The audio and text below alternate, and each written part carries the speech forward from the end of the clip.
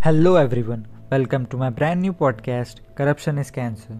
My name is Avirat Tak and today I'm gonna be talking about the elephant in the room. Ta-da! Corruption, which everyone can see and notice but can't stand against it. Though I don't have a political background but have always been interested in politics and political scandals. Definition of corruption could be different for different people, but according to the political ideology, I quote, according to the political ideology, corruption is formal dishonesty or criminal offense by those in power to acquire benefit for one's private gain. It is said that time changes everything, but here it is. This dishonest act hasn't changed for years. According to the survey, India falls at 86th position. I repeat, 86th position in world at corruption index, which is quite low and proves how serious this issue has been, while Maharashtra is the most corrupted state in India. Over the years, there have been major corruption scandals. For example, Vijay Mallya scam, Madhya Pradesh medical scam, Chara Ghotala, and the list goes on and on and on and on and on. It can go all night.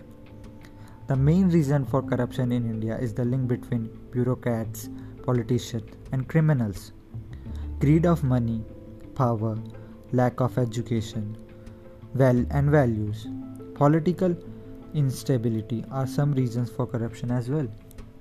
Corruption is everywhere around us. Just look at colleges, hospitals, government offices, political parties, traffic police, courts. It's just all over the place. So one must be thinking, how could we change this world? How could we solve this problem? Every problem has a solution, but it depends whether you want to solve it or not.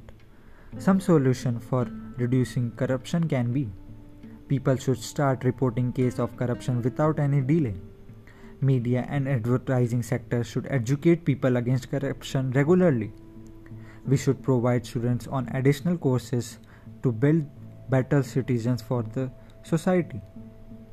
Making strict laws, and most importantly, we should as citizens should unite against the corruption. To conclude, corruption is making life worse for the commoners, but we are the ones who could only raise our voice and bring this change. Before ending, here's the small fact.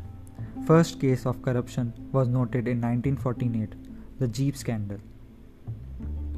And one last thing, it's rightfully said, to bring change, we should be the change.